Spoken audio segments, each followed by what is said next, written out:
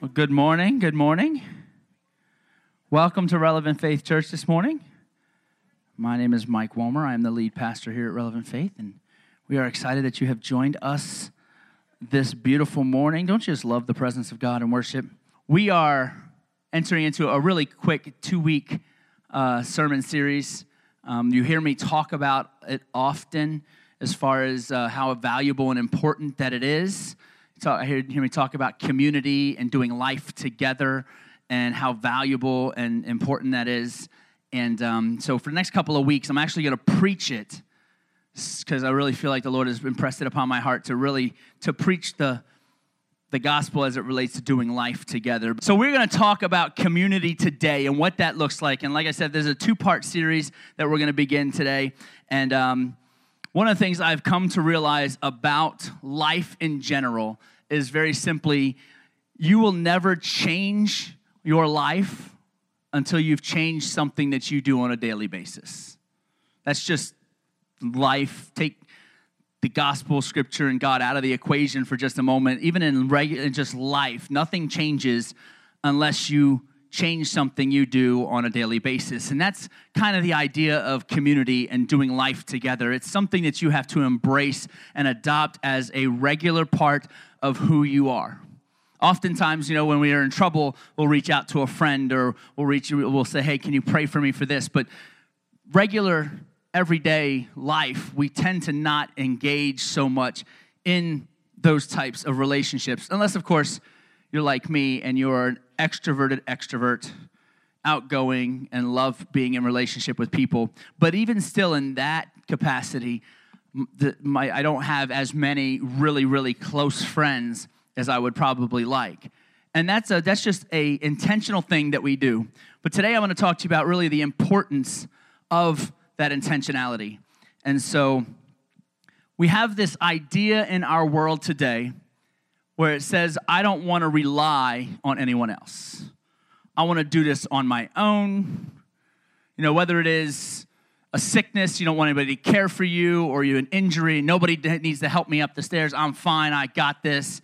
We want to be completely and totally independent. We don't want to rely on anybody for help. We don't want to rely on anybody for financial support. We don't want to rely on anyone else because there's this idea of independence that means if I'm independent, then that's going to be ultimately what leads me to being the happiest that I can be. And the reality is, happiness does not come from independence.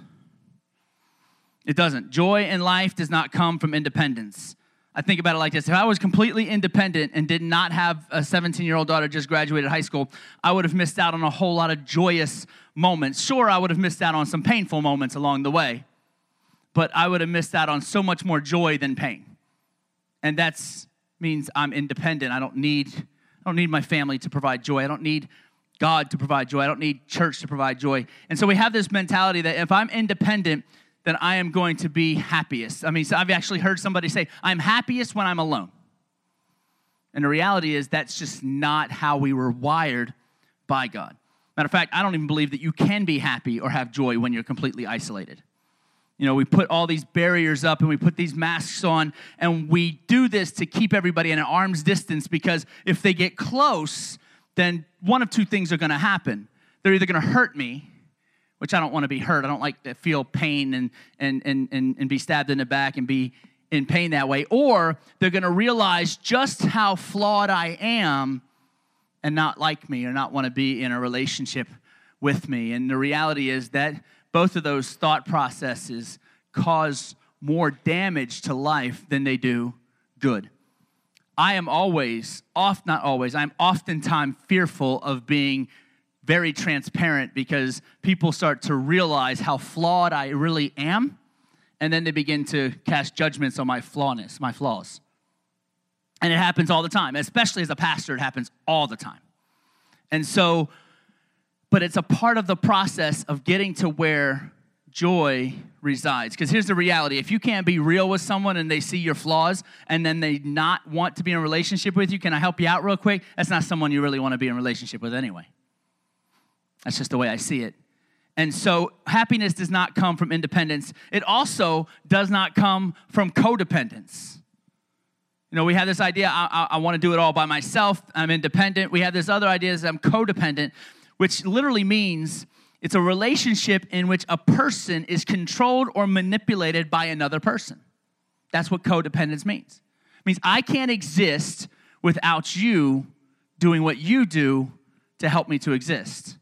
That's what codependence actually is. And that's not happiness or joy in that either.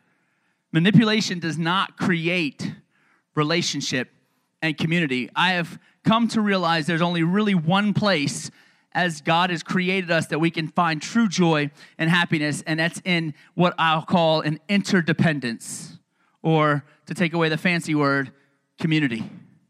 Doing life together, depending on one another, not as it relates to my identity or who I am, but that I know that I need people in my life to live the life that God has called me to live.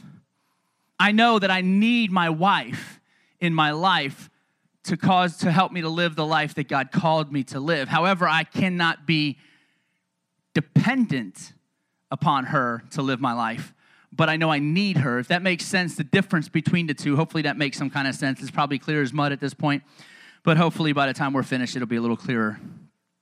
But according to the Merriam-Webster dictionary, this is what even interdependence and community actually means. It even denotes creating a mental, emotional, and spiritual connection that leads to health. That's what the idea of depending on one another. It's creating a mental and emotional and even a spiritual connection that leads ultimately to being health. So the bottom line is this: we need each other. Need each other. It's not like, oh, that would be nice if I had that. No, we actually need each other. I'm going to do something I don't normally do. We're going to do a few things today that we don't normally do here, just to kind of switch things up, throw you guys for a loop a little bit. But if you'll put Romans chapter 12, verse number 5 up on the screen for me. Together, this is one of the things we don't do. It's important. But together, let's read this passage of Scripture. Ready? Start 1, 2, 3. So it is with Christ's body, we are many parts of one body, and we all belong to each other. Scripture tells us we belong to each other. Not necessarily just that we need each other, but that we actually belong to each other. Now, belonging to each other doesn't mean I get to boss you around and tell you what to do. Not unless, of course, you work for me or you're my child, then I can. But it means that we look out for each other. I think of your needs and what you need from life and from God ahead of my own and what I need in my life from God. These are important things and important thoughts to grasp, because if we don't, then we will stay isolated, we'll not embrace community together, and ultimately it will lead to us not having what we need. So here's another thing that we don't do here very often, but we're going to do today. I want you to look to the person on your right. And if that means you cross the aisle to look at them, do so. Say, you need me. Look to the person on your left and say, you need me. Now, if you're looking at the wall and you happen to be sitting near your husband or your wife, it's probably like the same thing anyway. It's true. See? There she is. Welcome, ladies and gentlemen, my wife. But we need one another. You need me and I need you. That may be, for some couples that had just said that to each other, might be the most intimate moment that they've shared in months. Because the reality is, there's so much beauty and intimacy in understanding the idea that we need one another. So the big idea today is that we need each other and that we are so much better together than we are on our own. So getting into this idea and this thought on community means we have to look at some different things like relationships and why they go bad. That's a very important part of this process of community. And so the idea is turning bad experiences in relationships into very good ones in order to make relationship work. How many have ever been in a relationship that's a little bit stressful? How many are currently in a relationship that's a little bit stressful? You don't have your hands up. Sometimes I am the relationship that's stressful. And that's okay. I'm cool with that. I rub people the wrong way, step on toes. It's the glory of my job and my life, and I love it. Reality is, if all I did was like pet you like a cat or a dog and tell you, oh, it's so wonderful, you just crapped on the floor, but it's going to be okay, then I would not be helping you out. If you crapped on the floor, I got to tell you, you crapped on the floor. Fix it. And if I don't, then I'm not doing my job. And here's the reality, though. That's just not my job. That's our jobs with one another, to let each other know, hey, you're stepping a little bit outside of where you should be. Let's kind of bring it back in a little bit. So in this process, we need to look at relationships. And these are all people we need in our lives. And I need people for 5 reasons. I'm going to give you 5 reasons you need people today that are absolutely biblical, that if you ignore them or deny them, then it could very well lead you close to separation, not just from God's people, from God's house, but from also God himself. So number 1, and in your notes, I need people who will walk with me. I need people who will walk with me. This is the first thing that Jesus did. Notice he didn't preach a message. He didn't come and preach against sin. He didn't do any of those things. He came and said, I need you, and I need you, and I need you, and I need all of you. We need to walk together right now. Let's go. His first thing he did was he said, I need people who will walk with me. He called the 12 disciples, and he even made it such a big deal to them that one of them was like, well, you know what? Let me bury my father, and then I'll come. And Jesus' response is really harsh in this moment, it seems. He says, you know what? Let the dead bury the dead. You just follow me right now. Most of us, if I were to say that to you, you might crucify me the same way he was crucified. Like, wait a minute, you're telling me? No. So that's how important it is to have people walking with us. That's when I use that phrase, doing life together, is people walking with you. God never intended for you to walk alone. As a matter of fact, from the very beginning, in Genesis chapter 2, verse 18, the Bible says, then the Lord God said, it is not good for the man to be alone. I will make a helper who is just right for him.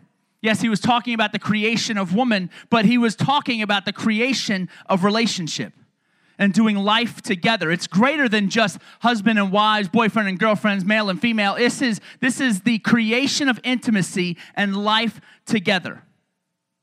It's not just about marriage, because I know a lot of married people who are lonely. I'm talking about community. I'm talking about doing life together. So why would God want you to walk together in life? I'm going to give you 3 quick reasons. Number 1, I believe it's safer. The devil wants you alone. There's safety in numbers. Think about it. When you have your children and they were young and they were outside, what would we tell them? Don't be alone.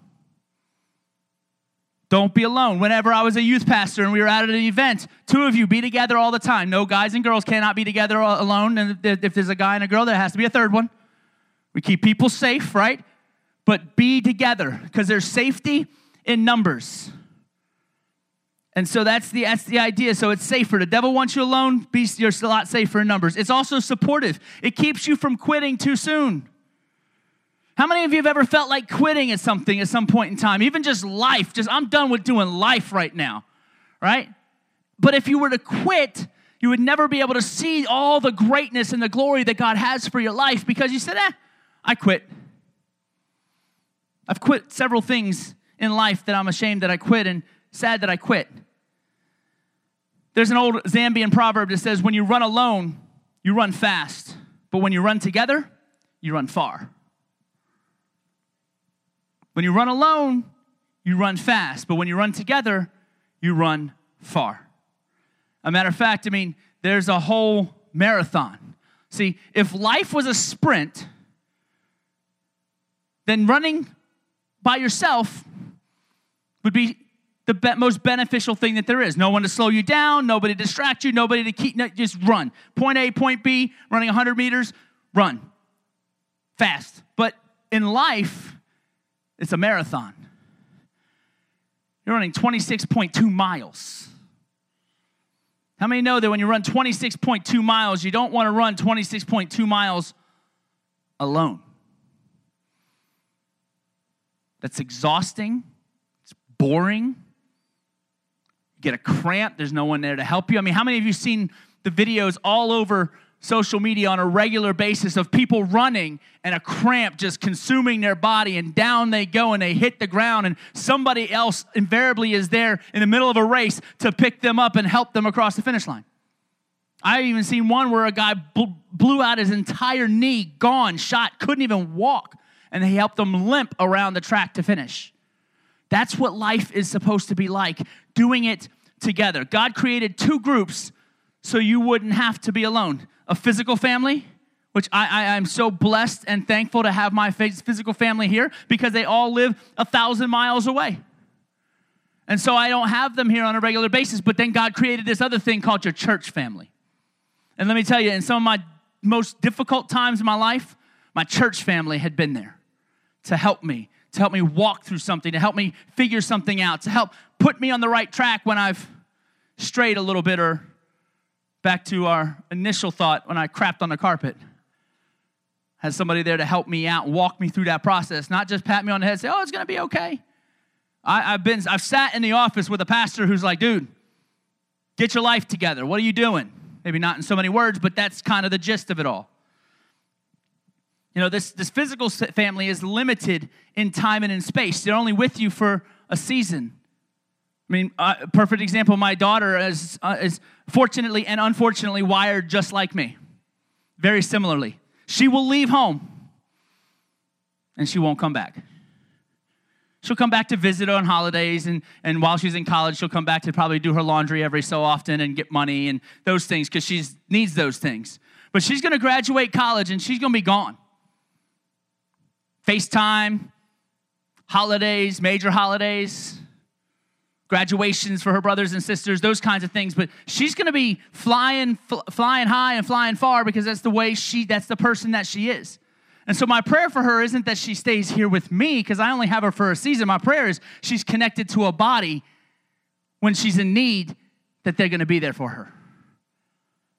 And so that's the idea of life. Your spiritual family doesn't have those limits. They last forever. God wants you to be a part of one, because that spiritual family continues to surround you all the days of your life until your time expires on earth. Hebrews chapter 10, verse 25 says like this, and let us not neglect our meeting together as some people do, but encourage one another, especially now that the day of his return is drawing near. He's telling us you have to do life together. You neglect it because you're tired, or you neglect it because of all these things. And it's not just doing life with people. It's doing life with the right people, with spiritual people. Because I have people. We're part of the whole travel baseball system and program, and that's a community of itself. And I relish in all those moments, and they're some of the most enjoyable moments that I've had as a parent and as a coach. And then I've had the volleyball thing with my daughter. And so we have these communities, but let me tell you, none of them feed my soul the way this one does. None of them feed my life the way this one does. None of them put me on the right track the way this one does. As a matter of fact, most of them will help me to get off the wrong track. They'll say, you know what? I know this is kind of your life, but this would probably be so much easier. And because they're the largest influence in my life and in my thoughts, then that's the direction I'm going. Where actually I, and probably like several of you, need someone to say, wake up! You're on the wrong path. Let's go, get back here. And so that's what that process is, and not neglecting meeting together. So as you know, I like to make every message practical. So what I'm going to do is, with each one of these points, I'm going to bring a practicality to each one of them. So community is God's answer to loneliness. Community is God's answer to loneliness. So the practical part of walking with me means I won't be lonely. It's his answer to loneliness. 1 Corinthians chapter 14, verse 26, and then 30 through 31 in the Message version says, when you gather, each one of you be prepared with something useful for all. So when we gather, we should be prepared to have something useful for all. In the context of church, we're here, and I'm here, and I'm hopefully have something useful for you. Devin and Becky, our worship leaders, hopefully had something useful for you in worship. When you walk out of this building and you start to have conversation with each other on the way out, hopefully someone has something useful for you, because that's how we should come prepared into every atmosphere, every environment we walk into, to have something useful for you. Whether it's singing a hymn or teaching a lesson or telling a story or leading a prayer, providing an insight, take your turn with no one person taking over. That way you all learn from each other. That's the actual model for our exchange groups. We're on a break right now for the summer, but when we kick them off, that's the model for it, to everybody take their turn and share a story, share a hymn, share a thought, share an idea, share an insight. No one person takes over. One person facilitates, but no one person takes over. It's an exchange of ideas. That's why I love those groups. If you're not a part of one, something's wrong with you, get a part of one. Number 2, I need people who will work with me. So I need people who will walk with me, but I also need people who will work with me. God has a plan for you. There are things for you to actually physically do. Not just stand and say, oh, here I am. This is how we do. This is what we do with God. Here I am, God, use me. And we sing songs like this, and we say words like this, and we speak like this. And then somebody says, hey, can you do, oh, no, I really can't. I got to get my nails done that day. Oh, no, I really can't do that. My kid has a baseball game, and I love my son. I love watching him play baseball and basketball, but I've not been at every baseball and basketball game that he has, because there's also some things that God has me to do. You know, I try to make it to everything I possibly can, and I definitely make more than I don't, no doubt. But there's sometimes it's okay to miss your kid's baseball game. It's not okay to miss them all, but it's okay to miss one here and there, especially when it's doing kingdom work. And my kids understand that because they know that I'm there. But I need people who will work with me. Ephesians chapter 2, verse 10, the Bible says, for we are God's masterpiece. He created us anew in Christ Jesus so we can do the good things he planned for us long ago. Do the good things he planned for you. There's work involved. And if you're a teenager in this place, sometimes that's like, oh, that's too much effort. I really don't want to do any work. I'm tired.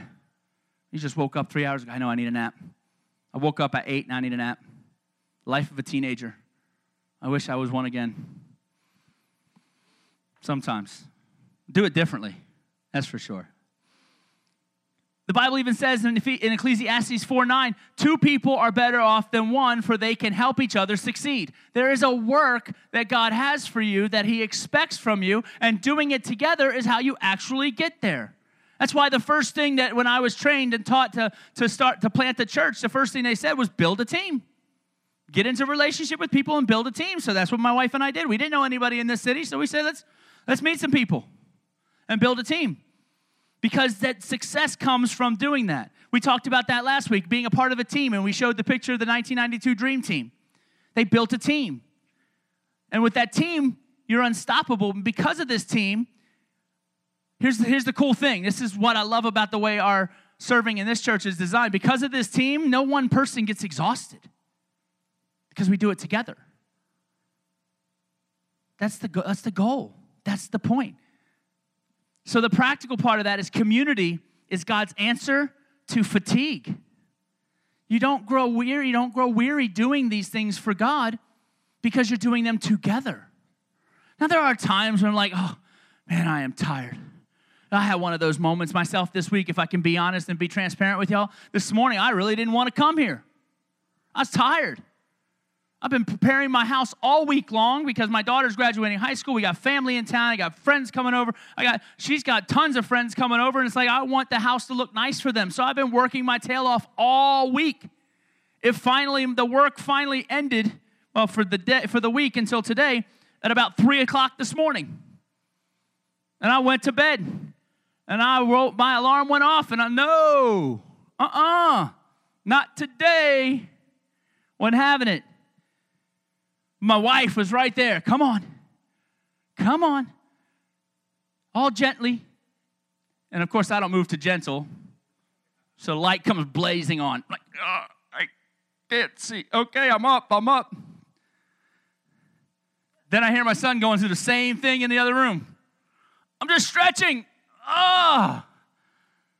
Right? But what do? We have somebody around us to help us get up because we get a little bit tired in life sometimes. Galatians chapter 6, verse 10, the Message version says it like this. Therefore, whenever we have the opportunity, we should do good to everyone, especially to those in the family of faith. That's doing good for them. Being together with them, helping them walk through life keeps them from being fatigued. So I need people to walk with me. I need people to work with me. And number 3, I need people who will fight for me. Man, I tell you what, we need people in our lives that will fight for us. Philippians chapter 2, verse 4 says, don't look out only for your own interests, but take an interest in others too. Fight for one another. That's what we do. I will fight you for some folks, and for most of y'all. If somebody comes up to me and says, I will fight you. Maybe not physically, but I'm going to stand up and defend that person, help that person, because that's what we're supposed to do together. I mean, stuff like when you go on vacation, watch my house, get my mail, take care of my pets. How much more important is it than ask somebody to help you watch over your soul? I mean, we ask people to watch our house. We ask them to watch our pets. We ask them to watch our mail. We ask them to watch just keep an eye on the door so no one robs my house or whatever when they know I'm gone. How much more important is it to watch our soul? Hey, keep an eye on my soul so the devil doesn't try to steal it again. Just a thought. Nothing like, we organize neighborhood watches to watch out for our property, of which when we die, it's all gone anyway. But we organize neighborhood watches. We have meetings all the time about taking care of property and keeping an eye out for this. I mean, there's a whole app called Nextdoor. I dread even getting it because everybody's posting this idiot driver on this street. And did anybody see my dog? And where can I find someone to clean my deck? And but it's meant for community to lift each other up and help each other out. And so they do this so they can keep an eye. And we establish technology, apps, organizations for our property. But what about our soul? No, I can handle that part alone. No, don't come telling me what I need to do with my life. You ain't got yours together. I don't have to have mine perfectly together to help you with yours. We got to get past that idea. We think, oh, well, I'm fractured and I'm broken. I can't help nobody. That's not true. That is not true at all. Matter of fact, together you can get through that fractured and brokenness. And if you're not fractured and broken, you're just a liar. Because we all are in some capacity. Every day devise a plan to do life together, intentionally, every day. Not with just people who enable you, but people who will challenge you. It's not comfortable, I know, but it's worth it. Ecclesiastes chapter 4, verse 12 says, a person standing alone can be attacked and defeated, but 2 can stand back to back and conquer. 3 are even better, for a triple braided cord is not easily broken. You know, even Scripture illustrates this. David and Jonathan, his armor bearer, that relationship. And then you have Jonathan and the no-name that climbed up a mountain together, where 2 of them destroyed an army. You don't have to have 1,000,000 people, but more than one is biblical. So the practical part of this idea of someone who will fight with me is very simply, God's community is God's answer to defeat.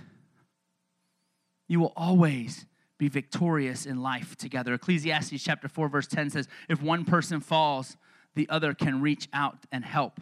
But someone who falls alone is in real trouble. Ecclesiastes is a good book. If you haven't read through it, read it. Yeah, it's in the Old Testament. It's this obscure location. It's like, what is Ecclesiastes? There's so much power in that book, so much incredible wisdom as far as relationship is concerned. So I need people, and people need me.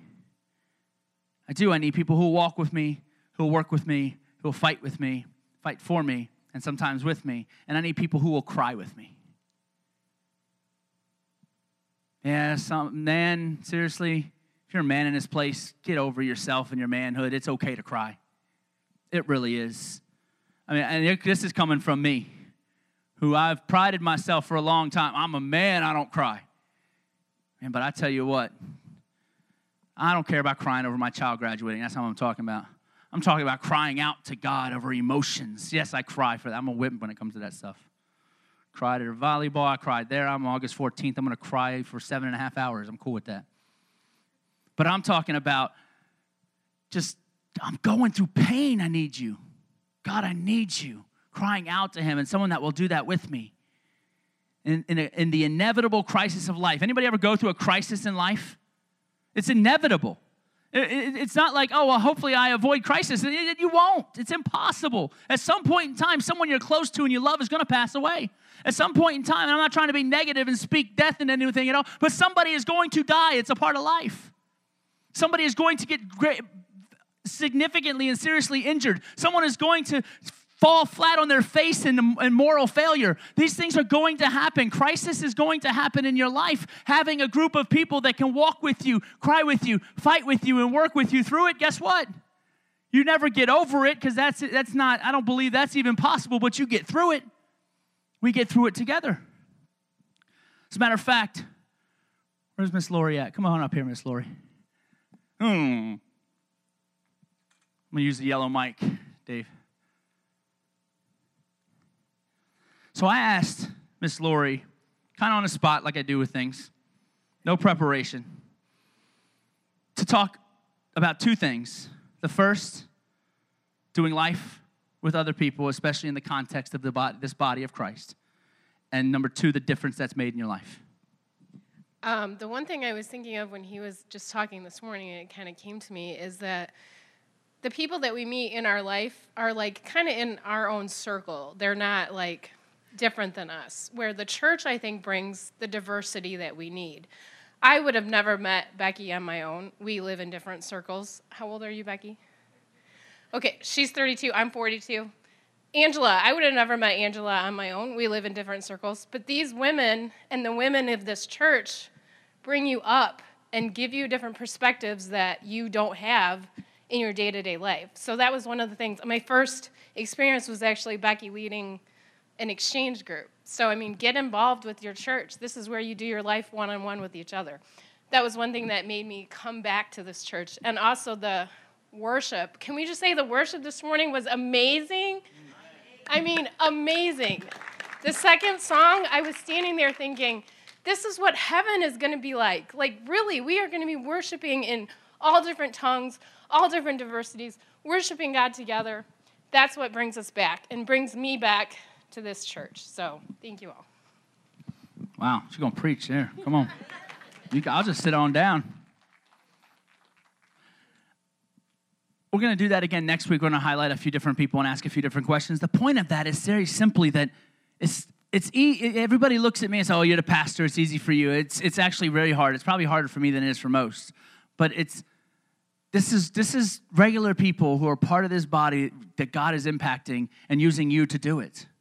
That's the important part of this. There's so many situations that you should never go through alone. Sitting in a hospital, waiting through a surgery.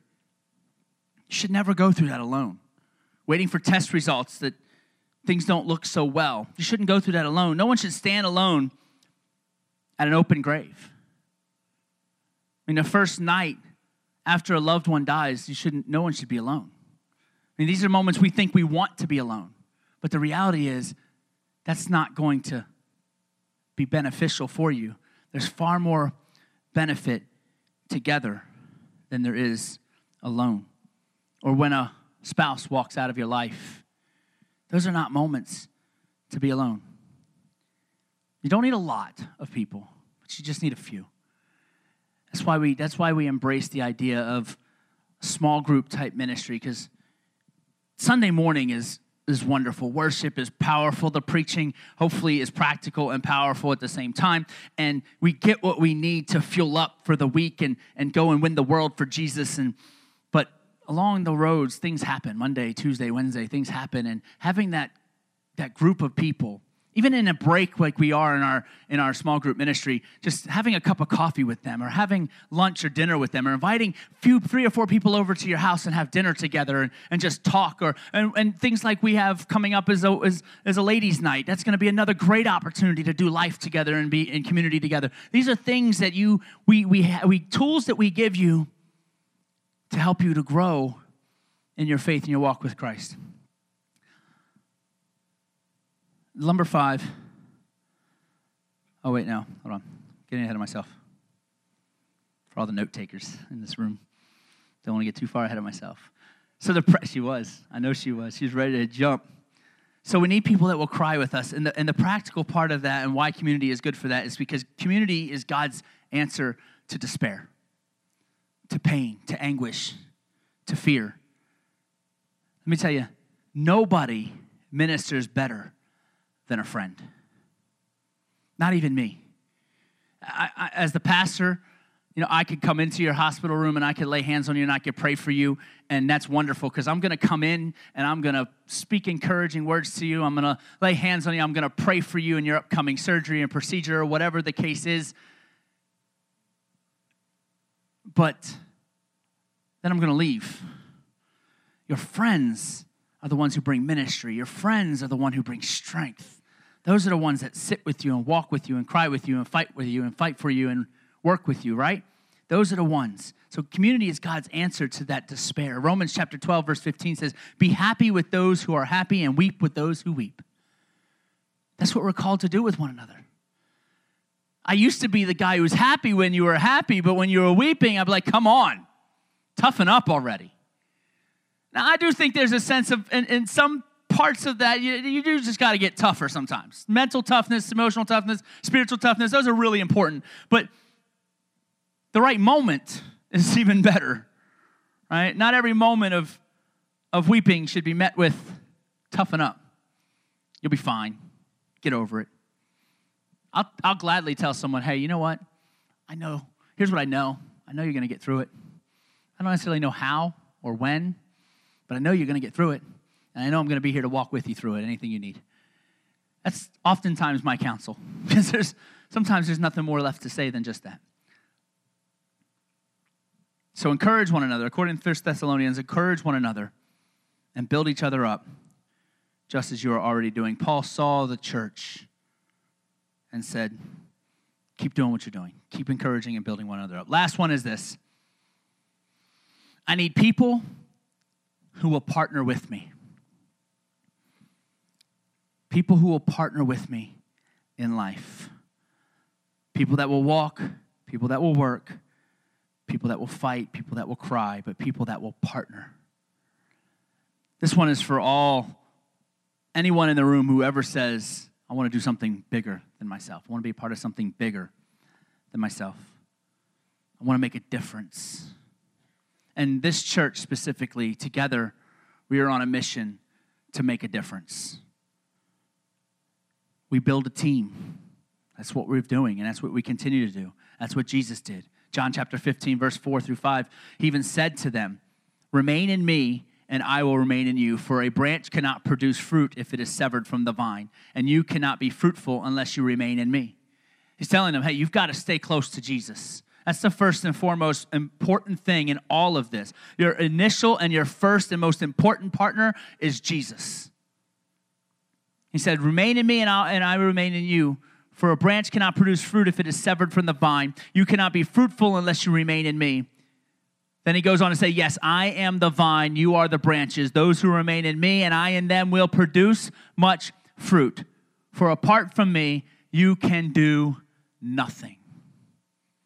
Now, he's not saying apart from me you can't have success. He's not saying apart from me you can't have accomplishment. What he's saying in that passage is apart from me, you can't do anything with any kind of eternal significance. Yeah, you can run. I mean, we got billionaire baseball players and millionaire basketball players who are far from Jesus. We've got businessmen that are far from Jesus. You don't need Jesus to be successful. You need Jesus to get into heaven. You need Jesus to love one another genuinely and truly, because people, I don't need Jesus to love someone. I would just say because you made that statement, you need Jesus to love someone, because that's not even a loving statement. Right? This is the confusion that we get. We need Jesus. We love because he first loved us. In me and of myself, I am not capable of loving you. Just not. But with him, I'm capable of loving you. Deuteronomy chapter 32, verse 30 says, one person chases 1,000 of them, and 2 people put 10,000 to flight. There's some scripture in and around that this was actually a moment of rebuke. If you look up on the screen, I have the whole thing. How could one person chase 1,000 of them and 2 people put 10,000 to flight unless their rock had sold them, unless the Lord had given them up? What he's saying in that passage of scripture is 1 has power, 2 has greater power, but everything stays connected to the rock. You have no power outside of Jesus, not for anything eternally significant. So the practical part of that idea of partnership is that community is God's answer to significance.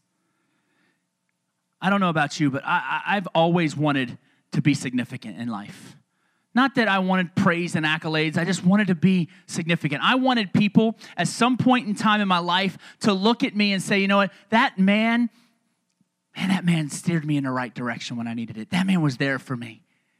That man influenced me. That man is part of the reason why I am doing the things that I'm doing the way that I just not from a pride perspective, just because I want to make a difference. That's what we do in our lives. That's what we do as a church. I mean, a very simple thing that you seemingly doesn't seem to be a big deal. We just took on as a simple little project was the free little library at Dr. Maud Sanders Primary School. We adopted the school. They asked us if we'd do it. And we said, yeah. So I went there for a little ribbon cutting in front of a whole bunch of first graders. What kind of significance? I'm standing in a bunch of first graders. I don't even want to be around that many first graders. But there I am. We cut this ribbon, and what is our job? To fill that thing with books and keep it full. How hard is that? But man, you know how many kids this summer from that neighborhood are going to hop on their bike and they're going to ride up to that little free library and grab themselves a book, and that book can make a difference in their life? And all it took was, 10 minutes of you to go and drop a book off in a box? Well, it's actually nicer in a box. It's a little house. But this is something so simple and so trivial, but it makes a difference. And that's part of you making a difference. And don't even get me started. We got a whole other bunch of other ways to do that. We're going to get into that later on. But I'm going to wrap it up with this. If my worship team can come and just play behind me, that would be fantastic. Community is God's answer to significance. Philippians chapter 1, verse 27. The Bible says this, above all. So everything that we have preached, everything that we have said, everything that has come out of my mouth to this point, Paul is saying, above all, you must live as citizens of heaven, conducting yourselves in a manner worthy of the good news about Christ. Then whenever I come to see you again or only hear about you, here's the community part, I will know that you are standing together with one spirit, one purpose, fighting together for the faith, which is the good news. The expectation on the church in Philippi was that they were going to live as citizens of the kingdom of heaven, meaning that their walk was going to look like the walk of a righteous person, that their thoughts were going to be the thoughts of a righteous person, that their actions were going to be the actions of a righteous person. Because like I said in worship before, when the Holy Spirit inhabits you, something's got to change. It has to. If it has to, and here's the thing I would submit to you, and I struggle from time to time just like any other person, but if you refuse to change when the Holy Spirit is in your heart, in your life, comes upon you, fills the atmosphere, I don't really care where He is, but when He's come into your presence and into your midst, if you refuse to change, then you're denying the very existence of God. No, maybe not in so many words, but in actions.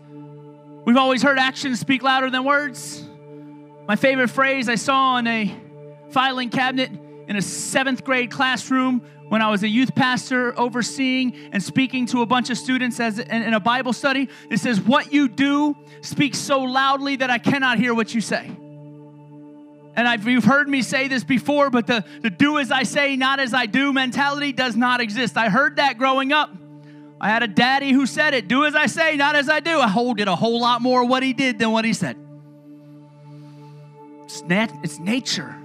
It's what we do. But what we do speaks so loudly, nobody can hear what we say. I can stand up here and preach all day long, but if I don't do anything, I'm just making noise. Those are Paul's words to the Roman church as well, or to the Corinthian church as well. If you're not loving people and you're not doing the kingdom work, then you're just making noise. So the expectation was that you would live as a citizen of heaven, conducting yourself in a manner worthy of the good news, worthy of the gospel. No, you don't have to be perfect. We're not talking about perfection. We're talking about a willingness to submit to the gospel of Jesus Christ, willingness to submit to God as not just Father God, but as my Lord and my Savior. He didn't just save me from heaven, but He saved me from hell and lead me to heaven, but He's the Lord of my life. Man, we just mess it up. So much we mess it up. We say, oh, Jesus is my Savior. I mean, we got a world filled with people who on a platform will stand up and say, I want to give thanks to my Savior, Jesus Christ. But then watch them read their lips on the basketball court when they're dropping F-bombs and cussing people out left and right. So He may be Savior, but He certainly isn't Lord. This is where we mess it up. He's got to be both, not one or the other. And yes, you're going to make mistakes. Yes, you're going to fail. Man, especially early on, when you start to walk in now holiness and righteousness and things happen, you stub a toe, you hammer a nail. Here's how I know that that Jesus is my Lord in most areas of my life. I was doing some work at my house. My lawnmower died and is dead for good now. But it died, and I know one of the things that often happens is the connection to the spark plug sometimes gets loose, and if I just pull it off, put it back on, give it a little pop, it starts. Yeah, I know I need a new lawnmower. Y'all want to buy me one? I'll graciously take one. Until then, I just got to wait a little bit. Use my neighbors and keep playing with the spark plug. So I reached down and grabbed this spark plug, and I missed the little rubber boot on the end, grabbed the actual plug, burnt. I got 2 blisters on my fingers, and a blister on my finger and my thumb, burnt oh man, that's a moment that'll test, is He Lord or not? And I grabbed it, and that's how I knew He was Lord, because I didn't drop the F-bomb in that moment. I didn't say anything. I kept it righteous because I burned my finger. I didn't say anything. Man, God's gotten so much more in my heart today than He ever had before. If I can burn my finger like that and not cuss somebody out or cuss the lawnmower out, because after all, it was the lawnmower's fault. That's how, and I'm joking and playfully making a point, but the reality is He Lord and Savior, or is He just your Savior? If He's just your Savior, then you're just you want enough faith to get to heaven. It's kind of like fire insurance. I'm just getting insurance just in case the day comes and this whole Jesus thing is real. Well, you're playing with fire that way. People who play with fire usually get burned. So make Him not just your Savior today, but make Him your Lord. You need 2 relationships in life. That's all you need. It's very simple. 2 relationships. Matter of fact, there's some notes. There's some blanks on your sheet. I'd like you to write this down if you're a note taker. If you're not a note taker, then that's okay. You'll forget it. It's okay. I'm not a note taker, and if I don't write it down, I'm going to forget it.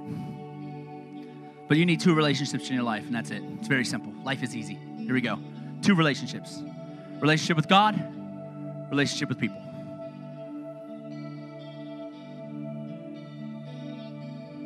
This has to be first, though. Because if this one is not first, this vertical relationship with God is not right, the one here horizontally will never be right.